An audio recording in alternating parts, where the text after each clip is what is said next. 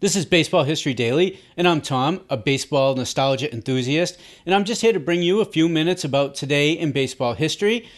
And here's my co-host Robin to jump into today's highlights. On July 27, 1984, Pete Rose of the Montreal Expos collects his 3,503rd single of his career, passing Hall of Famer Ty Cobb for the all-time singles lead. Rose reaches the milestone against former teammate and Phillies ace Steve Carlton. On July 27, 1928, 41-year-old Ty Cobb of the Philadelphia Athletics makes the final regular start of his Hall of Fame career. Cobb collects a single and a double before being hit with a pitch by George Sarge Connolly. The pitch leaves Cobb with a bad bruise, forcing him to leave the game. On July 27, 1970, Ford C. Frick, former sports writer, league president, and co-founder of the Hall of Fame and Museum, is inducted into the Hall of Fame. Joining him in the induction class are shortstop Lou Boudreau, center fielder Earl Combs, and pitcher Jesse Haynes. On July 27, 1988, Tommy John achieves what is believed to be a major league first by committing 3 errors on one play in the 4th inning in the Yankees' 16-3 rout of the Brewers. The feat ties the major league record for errors in one inning by a pitcher. They'll only be able to get one if they can get that. Here, John, top of the ball, and to the helmet.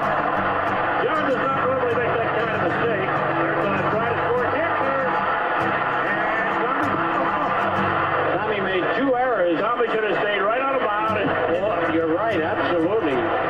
3 errors? I can't give him 3 errors, Tommy. On July 27, 1897, one of the finest catchers in Negro Leagues history is born in Eagle Pass, Texas. James Biz Mackey played from 1918 to 1947, much of that time as a player-manager. In a 1954 poll conducted by the Pittsburgh Courier, Mackey was voted the top Negro League catcher. He was inducted into the Hall of Fame in 2006. That was July 27th, this day in baseball. Our extensive collection of radio broadcasts captures the game's most iconic moments. They are retold to you by those who lived it. These broadcasts narrate more than just the game. They paint a vivid picture of the era and the legends that shaped it. Have a quick listen. Good afternoon, baseball fans everywhere.